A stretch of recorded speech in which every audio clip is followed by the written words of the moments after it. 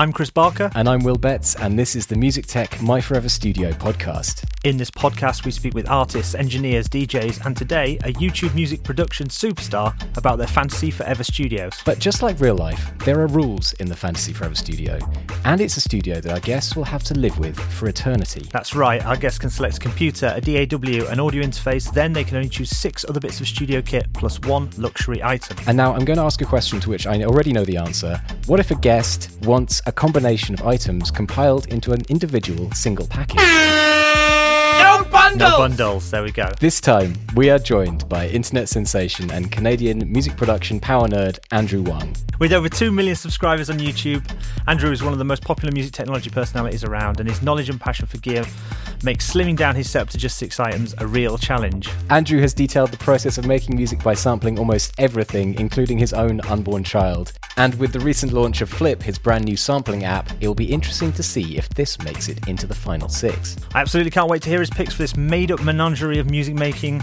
This is My Forever Studio with Andrew Wang. Welcome. Thanks for having me, guys. This is going to be very difficult, but enjoyable.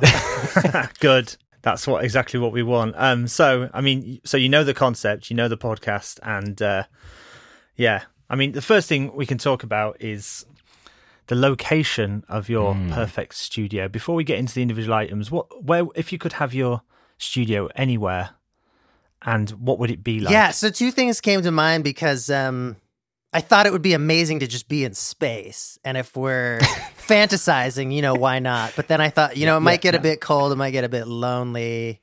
I mean, it's a really tough call because I just think that would be cool. And here's a cheap excuse to also fulfill another dream of mine, which is to be in space. But I also just, I thought of Hawaii, and I feel like I was going to listen to a bunch more of the podcast, but then I realized I didn't want other people, maybe affecting my answers. And so when I came up with Hawaii, I was like, that feels like it would be the vanilla dream studio location answer, but I'm still going to go with it. It's one of the popular ones. I will say it's one of the popular ones, but the most popular one is Malibu. Actually, keeps like basically Rick Rubin's studio is what everybody wants. That's location wise, but I think we've had Hawaii before. We've actually had a spaceship before, haven't we? We did have a spaceship. Well, was it the Death Star or it was the Millennium Falcon? No, yeah, sorry, the good guys. Yeah. So why Hawaii then, Andrew? I was there one time, and it just actually is paradise on Earth. And I think there's something like 7 different climate zones or something there. Like it's much more 3-dimensional than just like the palm trees and beaches, but also it is the palm trees and beaches, and you can just feel like everything is right with the world and have the warm water on your toes or explore a volcano. It's just such a cool place. I saw rainbows like multiple times while I was there, And was this any inspiration for that, for Sparkle Mountain? Does this relate back to your trip to Hawaii, or is that unrelated? Oh, unrelated, I guess. I don't know if that maybe crept in subconsciously, but no, I was in Hawaii like several years ago, part vacation and part like doing some building with Habitat for Humanity. So I'll just get all the disgusting humble bragging out of the way there. But no, it was a really cool experience, and then at the same time, just enjoying this place that you didn't think was possible to be real, because it really is just so beautiful, so breathtaking, and actually like perfect weather and all the stuff that you think can only be a photoshopped postcard. And what's the actual studio looking like? I mean, is it as a kind of wooden shack, or is it some kind of modernist? Does it fit in with the Hawaiian vibe, or is it completely different? Oh yeah, it absolutely does not. I guess I'm a pretty big fan of like the more modern and minimal styles of architecture and design. And my space right now is not far off from it, but it's a very like plain version of it, because my studio is just like all white walls and all white sound baffling and just like a couple plants besides all the mountains of gear. And so I think I'm just inspired by larger, more open spaces, higher ceilings, and A lot of daylight is great. I've got like 3 skylights in the studio that I'm in and a big window. I like the openness and the brightness of a space like that for some reason. And maybe it's too many years of like hanging out with like smelly guys in tiny, cramped, like basement, gray foam walled studios. Yeah, that's how we all start, isn't it? Down in the dungeon. All the lads smelling it out. Yeah, it's got to be dank. Smelling it out. So you're going to have big windows overlooking the ocean then, is it? Is that the vibe? I think big windows overlooking the ocean is the dream. Yeah. I can't imagine a more inspiring view other than maybe like space. So I kind of like the idea that your studio can maybe just have like a landing pad on Hawaii and actually is a house spaceship that just kind of goes up into space. Yeah, wow. What about a SpaceX barge? Can we upsell your dreams? That's right, upsell your dreams to a floating Absolutely. Space house. I mean, I can't believe I didn't already come up with that. That's great. You should be on my my team. We are for this podcast. We are the team. We're the My Forever Studio team. We're on Team Andrew. Yeah, no, that's brilliant. Launchpad, go to space anytime. It's got a little space station. I guess I couldn't have a space station permanently, but it would have to orbit, right? I don't know enough about space to even have any. There's no credentials here. I'm just. Just daydreaming, but yeah, space-related things. Put them in there. We're no space experts either. I mean, we'll all correct each other on any kind of music technology-related nerdiness, but with space, I think we're all in the same spaceship, so to speak. Lost. Right. So we got the incredible upsold dream of the Forever Studio space house in Hawaii landing pad. Now you get your free items, which you can sort of whiz through. Computer-wise, Mac or PC, do you care? What's the Forever Studio computer? Yeah, I'm actually I'm doing a video about this soon, and it's going to, potentially just explode my channel into pieces. I'm gonna do an Android versus iOS and a Mac versus PC video, specifically with regards to making music, because there are a few ways, and they're not even big ways, but there are a few ways that I feel. And I don't think I'm alone. I feel like Mac wins out, and as well, I feel iOS wins out. And I don't even like saying that because I have used all of these platforms, and I love the idea of music being accessible. But I think at the end of the day, having used both systems, I prefer Mac for the workflow, and stability, I guess, is a part of it. You're going to go for the what? Mega Mac, the Mac Pro? For the Forever Studio? Yeah, I'm working on an iMac from 2015 that I've been quite happy with, and I just have ignored whatever else they've put out since then because it's, maybe I got sucked into too many other gear wormholes already that I'm like, when Apple does their announcements, I'm like, oh, you guys just go for it. I'll be over here. But if we're talking about Forever Studio, I'll probably just spec it out as much as possible. I don't know what I was hearing. There was like a $50,000 configuration you can get, which is something bonkers. I think it tops out about 88,000 or something, doesn't it? Once, yeah, does it? That's probably with that stand. That's the extra 1,000 or whatever. Yeah. Anyway, so we got Matt. And what about your DAW of choice? Oh yeah, I've been in Ableton for over 15 years, so. It's not going to change now. And I mean, was it always Ableton? You said 15 years. I mean, what did you start? And did you start on Mac? Because that's another thing. Most people don't, do they? Because like you say, of accessibility, they usually start on other devices or other OSs. Yeah, absolutely. I grew up on PCs, so I was using Cubase, which was like a light version of Cubase. That was my introduction to MIDI sequencing. I don't think it even had audio, or if it did, I never figured it out. And so I was making little tunes with that, with just general MIDI sounds when I was a small child. And I got onto FL, and then I think I just went DAW crazy for a couple years because I was like, what is the right one for me, or what is the one that's going to make my music better? And so, I tried everything. I did a little bit of Pro Tools and Acid and Reason and Cakewalk, all the major ones, I think. And then a buddy of mine showed me Ableton, and I didn't understand it at all because the first time you open it up, I think it's in the clip view or session view. And so I did not understand what it was meant to be doing, and so I wrote it off. But then I was invited to a demo of it, and just like having a person walk through a few of the features, like the audio warping, which at the time no other DAW could do, and exactly what the clips were for, and how easy automation was, and assigning hotkeys yourself, and all that kind of thing. It just immediately clicked with me. So I think that was 2004, and I've been on it since. Nice. And what about your audio interface? Then we get to the end of these are the freebies. What's the audio interface of choice? Oh, yeah, I'm not sure. I really like my UA 8P. And I'm not a person who's done like tons and tons of looking into like the very high end audio interfaces. I don't know what's out there. I may just keep it that way. It served me well for so long. Yep. Again, it's kind of popular choice, isn't it, Will? Yeah, very popular, that one. It's a very good choice. So can we upsell your dreams on the UA, though, to their flagship, whatever Will be able to tell us what that basically is the flagship, isn't it? It's got 8 pre's in it. So you're doing well. He's upsold. He's already. There's something else they have that's like a little more expensive for whatever reason, but I think, I prefer having a preamp on every input. Yeah. Okay, fair.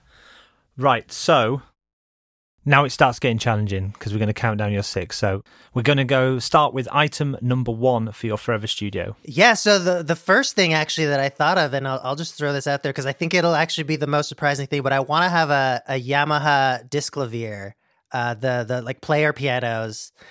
Because my first instrument was piano. I studied it for years, and though I don't play it too much anymore, I don't think I could go forever without a piano. I think there's something so enjoyable about just sitting down at the keys and working out a song that way, or being able to play some of the old classical tunes that I enjoyed. And then I have actually just recently been interested in getting a Disklavier for experimenting with, being able to send MIDI to it, or just like watching the keys play themselves is kind of going to be entertaining forever. I remember the first time I saw that as a kid and, blew my mind. So I'm putting that down, and I realized later too, it could double as my MIDI controller, which would just be like the most overpowered MIDI controller. But then don't need to take another slot up on the list. But yeah. Nice piano. So hang on, have you spent any time with the Disklavier? Have you actually tried it as a MIDI controller or anything like that? Or is it just like only at NAMM, and I'm just hoping that it would work out, and I imagine it would be kind of annoying because you probably still will be hearing the piano when you're using it to send MIDI, but I don't actually know. I guess if you have it set up incorrectly as well, and you select the wrong track, you'll go to play something and then it'll start playing the song from the other track. And the ghost piano, general MIDI drums. Yeah. Nice. Okay, well, that's an original item. We've not had that before, but also, like, I know you said that you grew up playing piano, but I don't hear a huge amount of piano on what you're making right now. Is this just sort of so that you can work stuff out? Because that's what other people have done. They've sort of gone for, like, if they want a grand piano or an upright piano, just so they can, play with stuff, be, closer to the music rather than, and explain things to other people as well through the keyboard. Is that an element of it for you as well? Yeah, I think, it's piano and guitar are the two best songwriting instruments in my opinion. And so I do a lot of working things out just at the keyboard or at the guitar. And I guess if there's a reason why it's not showing up in my work, it's because I don't have a piano right now. And I guess in a way that does inform, my output, because I'm exploring so many different genres. And so when I can avoid MIDI instruments, I tend to. And I guess that's just what's been happening is like, if I can't get my hands on a real piano, I'll work on this other stuff that doesn't need a piano. Yeah. I'll sample my baby instead. Yeah. Yeah. Great sounds everywhere. All right, then. So moving on to item number 2. Right. I put down my first guitar, and I've had this thing since I was 14, It's not anything special. It's an Ibanez Talman from like the early 90s that I got used when I was in high school. And it actually turned out to perfectly fit my future aesthetic. At the time, I thought it was kind of cheesy because it's this white guitar with like a pearl inlay and some gold, like gold pickups and another gold detailing. And at the time, it sort of felt like, I don't know, like an old jazz dude's guitar or something like that, which was not really anything I related to. But then I realized just a few years ago that my entire studio was white, and then I had this golden pineapple on my desk as one of my only like trinkety decoration things, and I just got like the gold iPhone too, and I don't know. So now it's just I've become one with this thing that I started with. But yeah, I feel like I couldn't go without a guitar. So it was really tough deciding between acoustic and electric. But I just have too much fun with pedals and I don't know, weird experiments with bending and tremolo and whatnot. And it's interesting you've gone for like the guitar that you sort of, it's more of a sentimental thing, because obviously Forever Studio you could have Jimi Hendrix's guitar or whatever you wanted in the Forever Studio, but you'd still go, does it hold sentimental memories? Does it remind you of gigs or different things from growing up? Is that why you want it? Yeah, I mean, it was my only guitar forever, so there's a lot of stuff baked in there. That definitely the first time I performed live with guitar, that was the one. I think it's also like very, I just lucked out with the one I happened to choose, because it's actually, I think it's comfortable to play. It's like punches a little bit above its weight as far as its quality that or what I would have expected for its quality. Now that I know guitars and I know that it was only $400 and all that kind of thing. Yeah,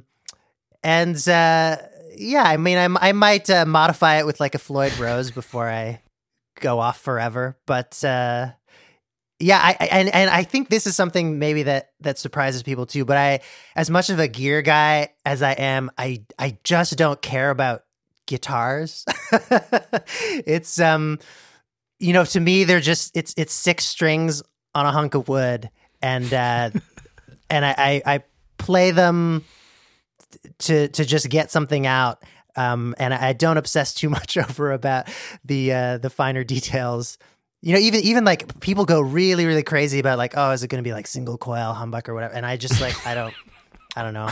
I like that. Which is so different from how I am with like any kind of synthesis thing. But that's like the equivalent of saying, I don't care if it's a square wave or like a triangle wave. Can you imagine? I wonder if it is, right? Yeah. Can you imagine saying that? Because, I guess, well, so I have the kind of like, I don't even know the term for it, but it's like 2 humbuckers and then a single coil in between. Like there's a name for that setup. I guess with that, I have 5 different positions in my pickup selector, and it covered enough of the range that for me, it felt like, oh yeah, I can get kind of a twangy tone. I can get kind of a duller tone.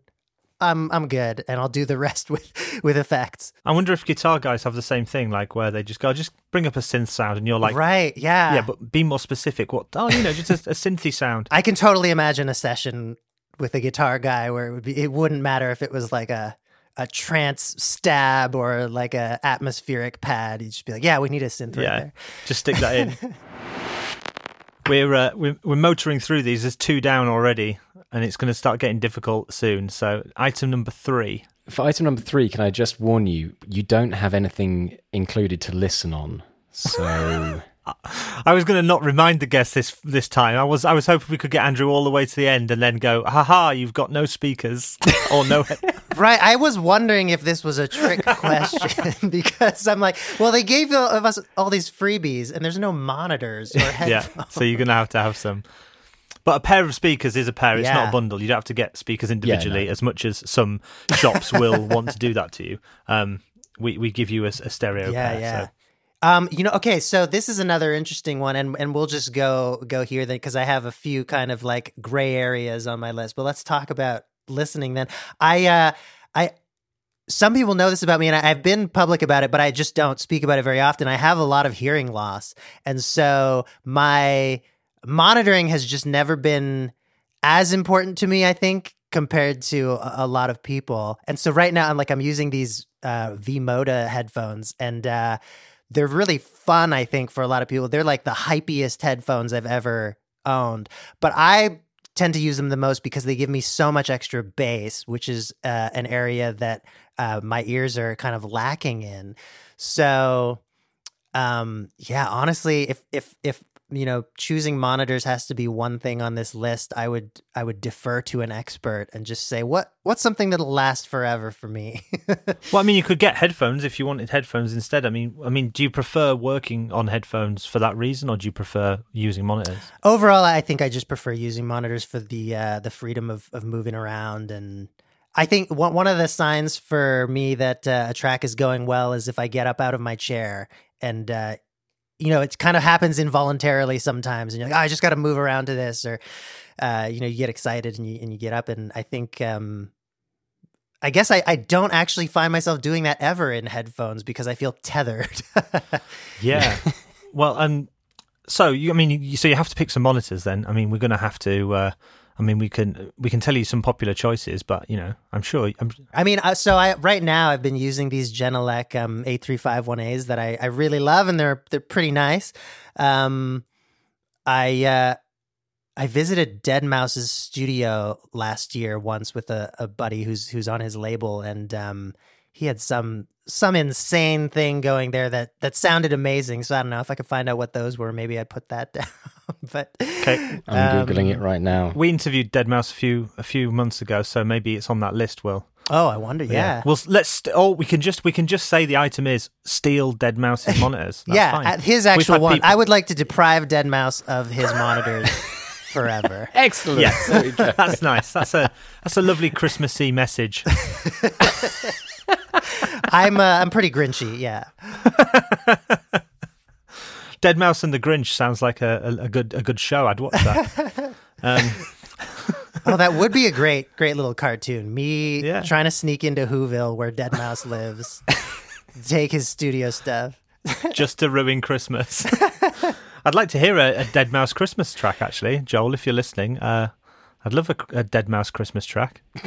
Oh yeah, is he done with that? So, Will, do you have an answer on the Deadmau5 thing, or should we move on? I do. They are ATCs, and they look like the SCM 300 ASL Pro. Yeah, they are big ones that live in the walls, soffit mounted. Made in the UK, right? Aren't they ATCs? Made in the UK, yeah, British brand that, yeah.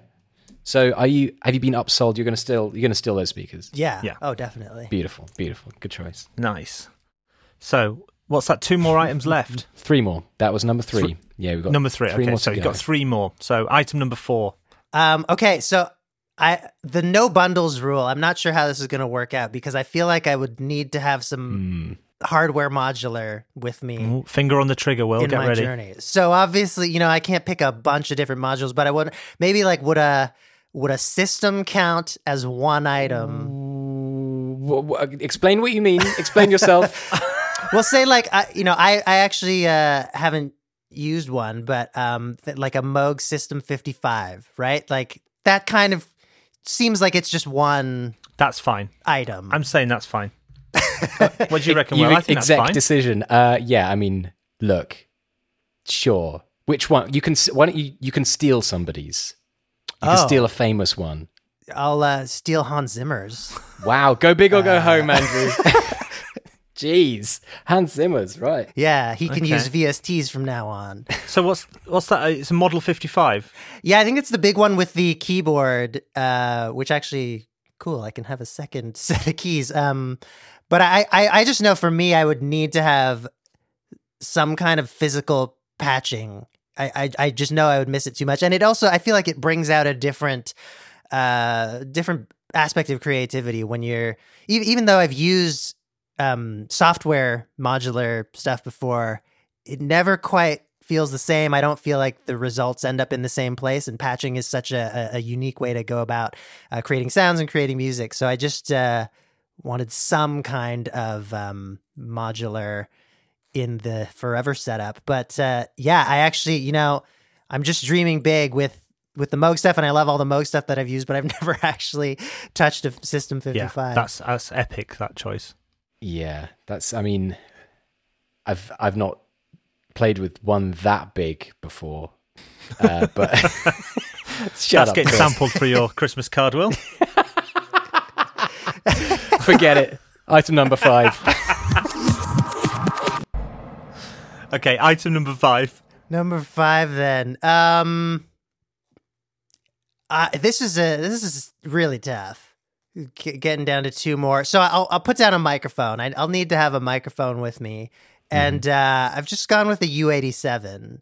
I say just, but oh yeah. And it's in a way, it's another one of those items where it's like, well, it's the best one in this category that I've tried. I'm going to go with it. But also, it's been kind of special for me because I was introduced to it years and years ago on a session with someone who'd rented it, and I was like, oh, I can't believe you can rent something that's this expensive and luxurious. And so then a few years on from that, I rented one myself, and I really love how it sounds on most things. And I did a mic shootout video where I compared the Neumann U87 with like some kind of like General Shure offerings, as well as a $20 mic that I bought from Amazon. And that was a fun time. But then just last month, actually, they've sent me one.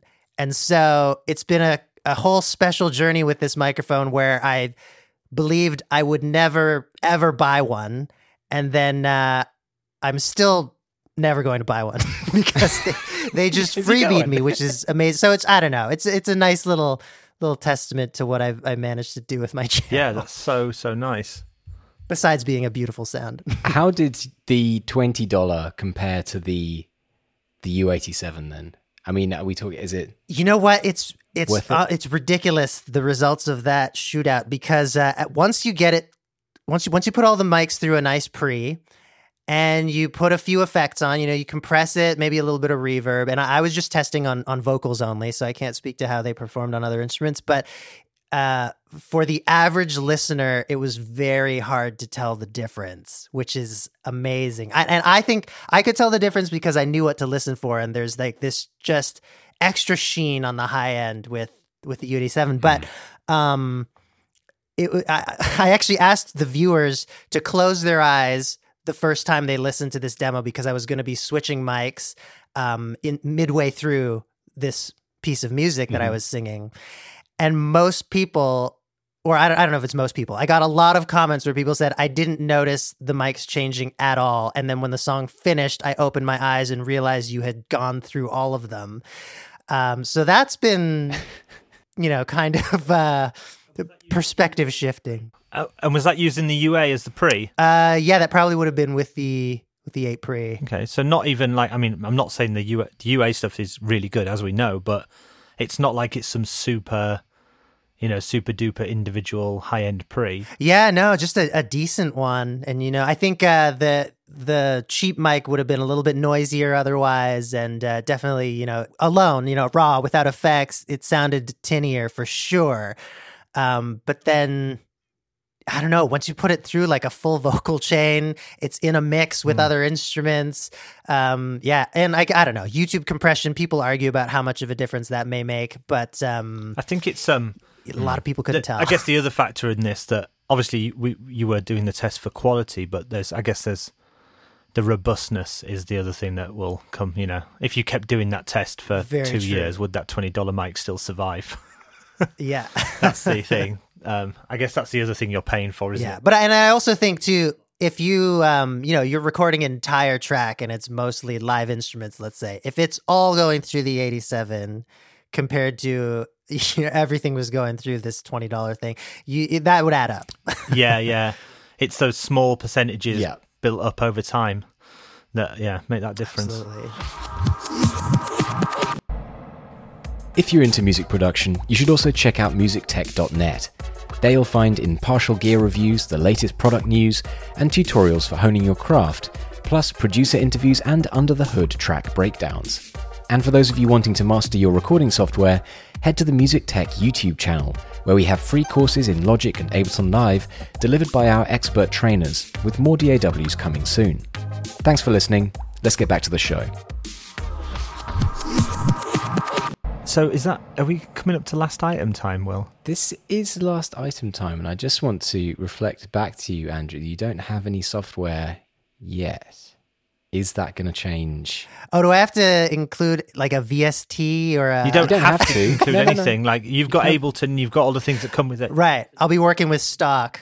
Oh my God. Yeah, you can have the top. Yeah, the yeah. Top This is super tough because it also was forcing me to prioritize what instruments I would choose because I play a few instruments and to think about going forever like without a drum kit is pretty odd, but I think that's what I'll be doing. So I think I have to have a bass guitar with me. Ooh, what kind? Yeah, I don't know. Probably take Paul McCartney's, one of his.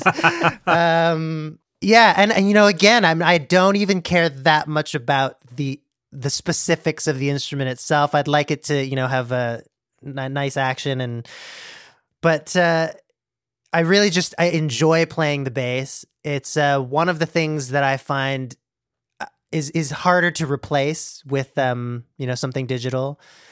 And I don't know, this was really a tough call with not having a drum kit, let's say, but I felt like I usually do drums electronically.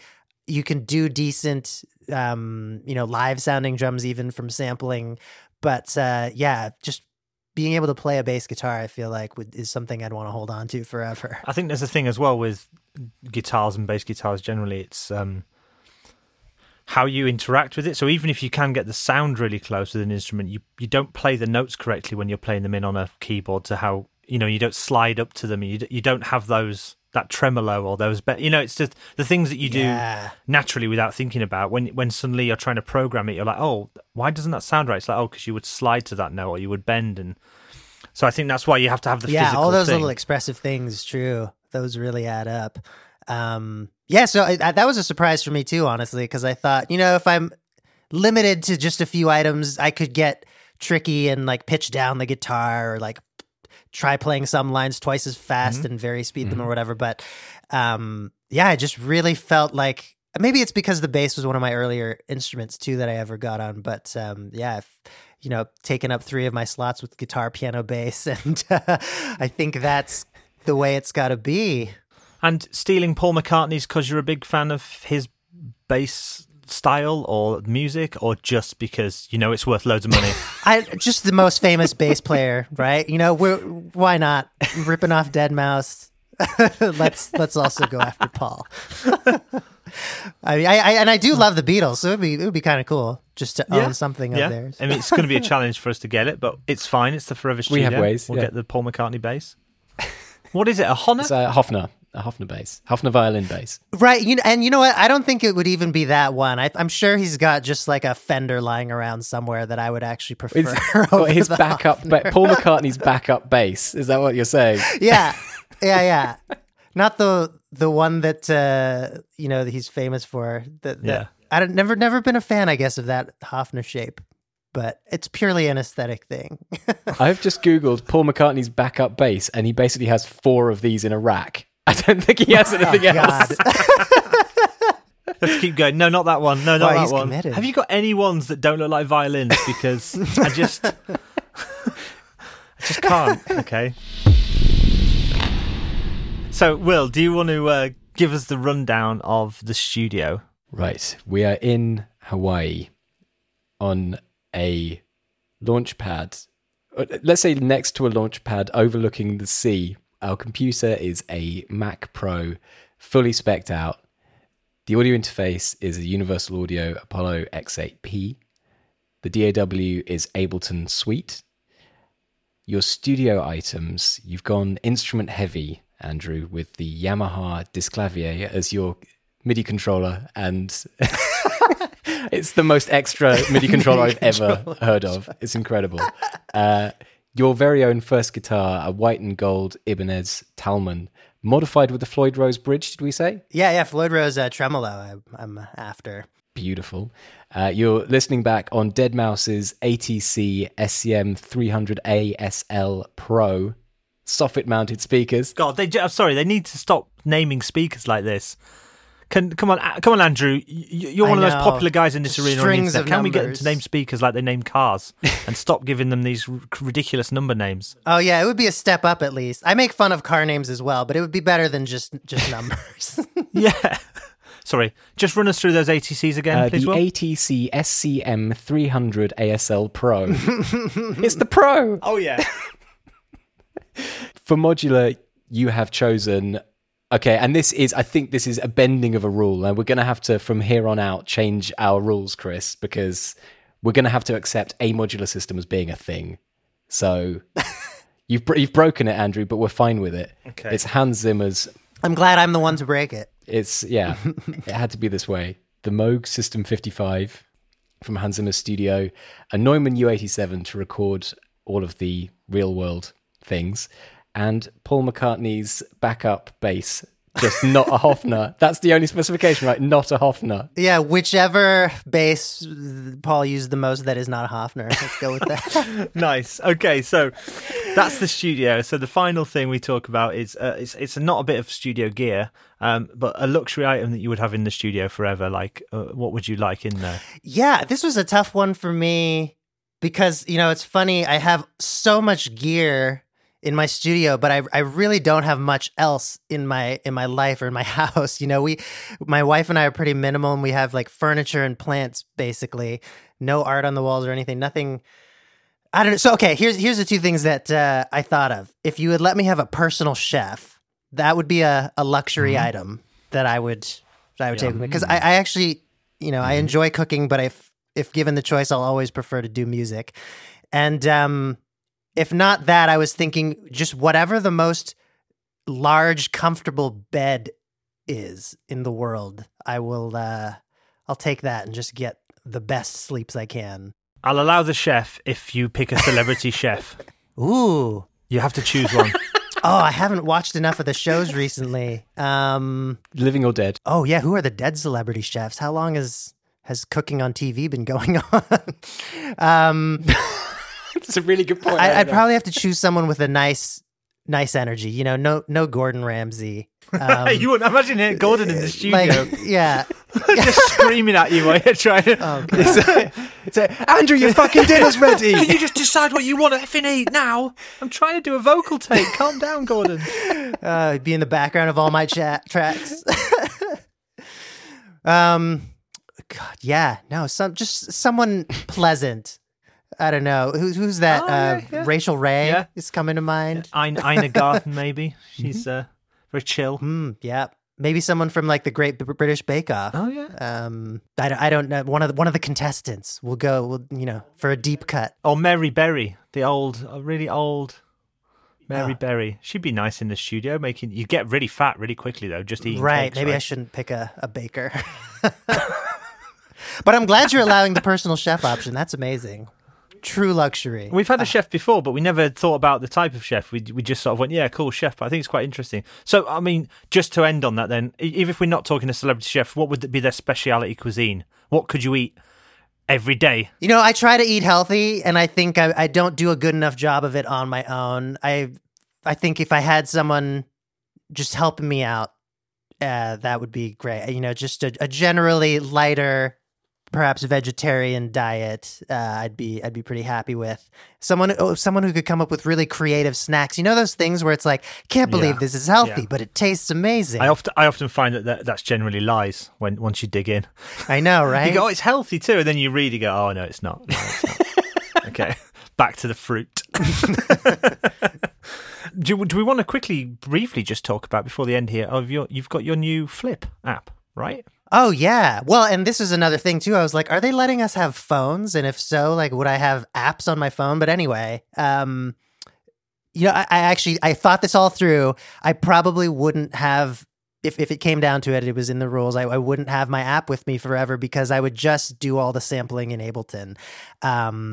As much as that pains me to say. But yeah, no, I've got this new sampling app out. It's for iOS right now, but we're testing out to see if it'll work on Android as well. And it's just meant to be like a super fun Really quick sampling workflow, but it's quite powerful for an app. It's got interesting sequencing stuff going on, like lots of automation lanes with independent lengths, and there's cool live performance controls. You can export stems off of it. So yeah, it's called Flip. It's a good time. And it's out now. Yeah, just came out a week or two ago, and it's in the App Store. It was number 1 in a few countries, which we're very proud of. Nice work. Good work, man. Nice. It's a lot of fun. I've had a go with that. It's great stuff, actually. How quickly you can get from just sampling anything to it sounding really decent, like having all of the effects right there to be able to just be like, oh yeah, I want to crush that and I want to make that weird. It's really, really nicely thought out. Yeah, thank you. Yeah, that was where the idea started from. Was I just have about 100 or maybe more recordings on my phone of things that I found while I was out and about, and I never used them because I would have to email them to myself and then, decide where to put them on my computer, bring them into Ableton and all that kind of stuff. And I just started thinking, what would be the ideal workflow for being out and about and discovering a sound, and, the quickest way to get from point A to B in terms of like hearing something cool and then making music with it. So, yeah, I think we got about as close as we could. I mean, just on the sampling point real quick, because you've sampled so many things over the years. Where's it like gone wrong? I mean, I think I've always been able to find a way. And it just sometimes means that the final product is a little bit off. But I mean, so my favorite example is I covered 99 red balloons or 99 Luft balloons using only balloons. And it was just, a bizarre idea that I had actually because I wanted to make something Germany related to promote a tour I was about to embark on in Germany. And, being a North American, I don't know very many German songs. So that's what came to mind. It had balloons in it. I was like, oh, I'll just do something ridiculous and see if I can make it with balloons. And it turned out that the balloons, balloons can make such a huge variety of sounds, from like rolling them up and plucking them to obviously inflating and deflating them, popping them, squeaking them, rubbing them. So it was very surprising, just the breadth of sounds I wasn't expecting to get. But then also the song is like probably almost entirely above like 800 hertz or something like that. Like it's just a squeaky mess with an occasional like bump from an inflated balloon kind of being hit and probably over EQ'd in the low end to try and make a kick drum. But the final results are sometimes absolutely unlike anything else you would normally call music. But I think they just squeak in. Yeah, and I mean that's kind of the point as well, I guess. It's like yeah. Well, and it's it's fun just incorporating unorthodox sounds in a normal production, which I think is much more common, and plenty of people do that. But of course, for the internet, every once in a while, if you do something where it's all balloon sounds, or it's all pants sounds, or it's all like I did one with things that you could make meth with, or do a whole desert island show that's like pick 6 things you're going to make music with for the rest of time that aren't musical. That's what we should have done with you. Oh my god, that's the podcast. Would have been wild. We'll start a goat. I guess I'll take a couple goats with me and try to make a drum. Yeah. Okay, you've got 1 minute. What have you got? Oh god. Okay. A log. Oh, this is terrible already. I'll take the balloon. Yeah. Yeah. A large cave. Let's go with that. Get some natural reverb. Sure. What are the everyday things that make pleasant sounds? Some kind of like resonant like tube, something I can use as a wind instrument maybe. Oh, well, I'll just say it. A carrot. I made flutes out of carrots once and it worked out. Obviously it would just spoil. It would rot away soon, but that's fine. It's on the list. Maybe a vegetable garden so you have a replenished supply. Perfect. Yes. Renewable carrot flutes. 2 more. What have I covered? I guess there's a lot of stuff to hit for drums. Some kind of, maybe something like a bag of rice. A shaker. Yeah, would love a shaker. What's a good shaker? Yeah, box of quinoa. I've used that a lot. You got one. I mean, there. I think I just need to move to a farm. I'll be covered. Or a supermarket. Yeah. One that I think I just need something really ridiculous. I mean, I've got the cave, but just something outlandish. And, I always wanted to do a video where I made music using a volcano. Somehow, I've had a few videos on my channel where I like travel to a strange place to make music, and I did that. They invited me to Florida, so I was like, oh, what can I do in Florida? But we visited an aquarium where there are these rescue dolphins, and I made all this music with dolphins. And I was like, one day, next installment of that show, maybe would love to do it in a volcano. So yeah, we'll fulfill that dream here. I just want to pick up on the fact that you said I do a series where I travel to a strange place. So I went to Florida. Right, yeah. Other times I've been in the middle of a frozen lake or whatever. But yeah, Florida. The strangest of them all. Okay, well, that's the end of the show. My Forever Studio. Thank you so much, Andrew, for coming on and having a giggle with us and talking tech. We really appreciate your time, and do check out Andrew's app if you get a chance on the App Store as well. It's awesome. Thank you very much, so much Andrew. for having me on. Yeah, this was super fun. And that's the My Forever Studio. Thank you very much. Air horns. Air horns. Okay, well, thanks again to Andrew for taking time to appear on the podcast. Some interesting choices there. Yes, some very interesting choices. And remember, if you're a fan of our My Forever Studio podcast, make sure you subscribe using your favourite podcasting app and maybe even give us a delightful 5-star rating. Yes, please do that. That can be your Christmas present to us. We would love that. And speaking of Christmas, next time on the show, we have a very special guest for our My Forever Studio Christmas Day special. Woo! Yes, a fully fledged pop star on the Music Tech podcast, Mr. Gary Barlow. Tune in for some festive Forever Studio fun next time. Yep, it's going to be a challenge for him. We know he's a gear nerd. He is. Anyway, thanks for listening. Catch you next time for more adventures into Studio Foreverton. Bye-bye.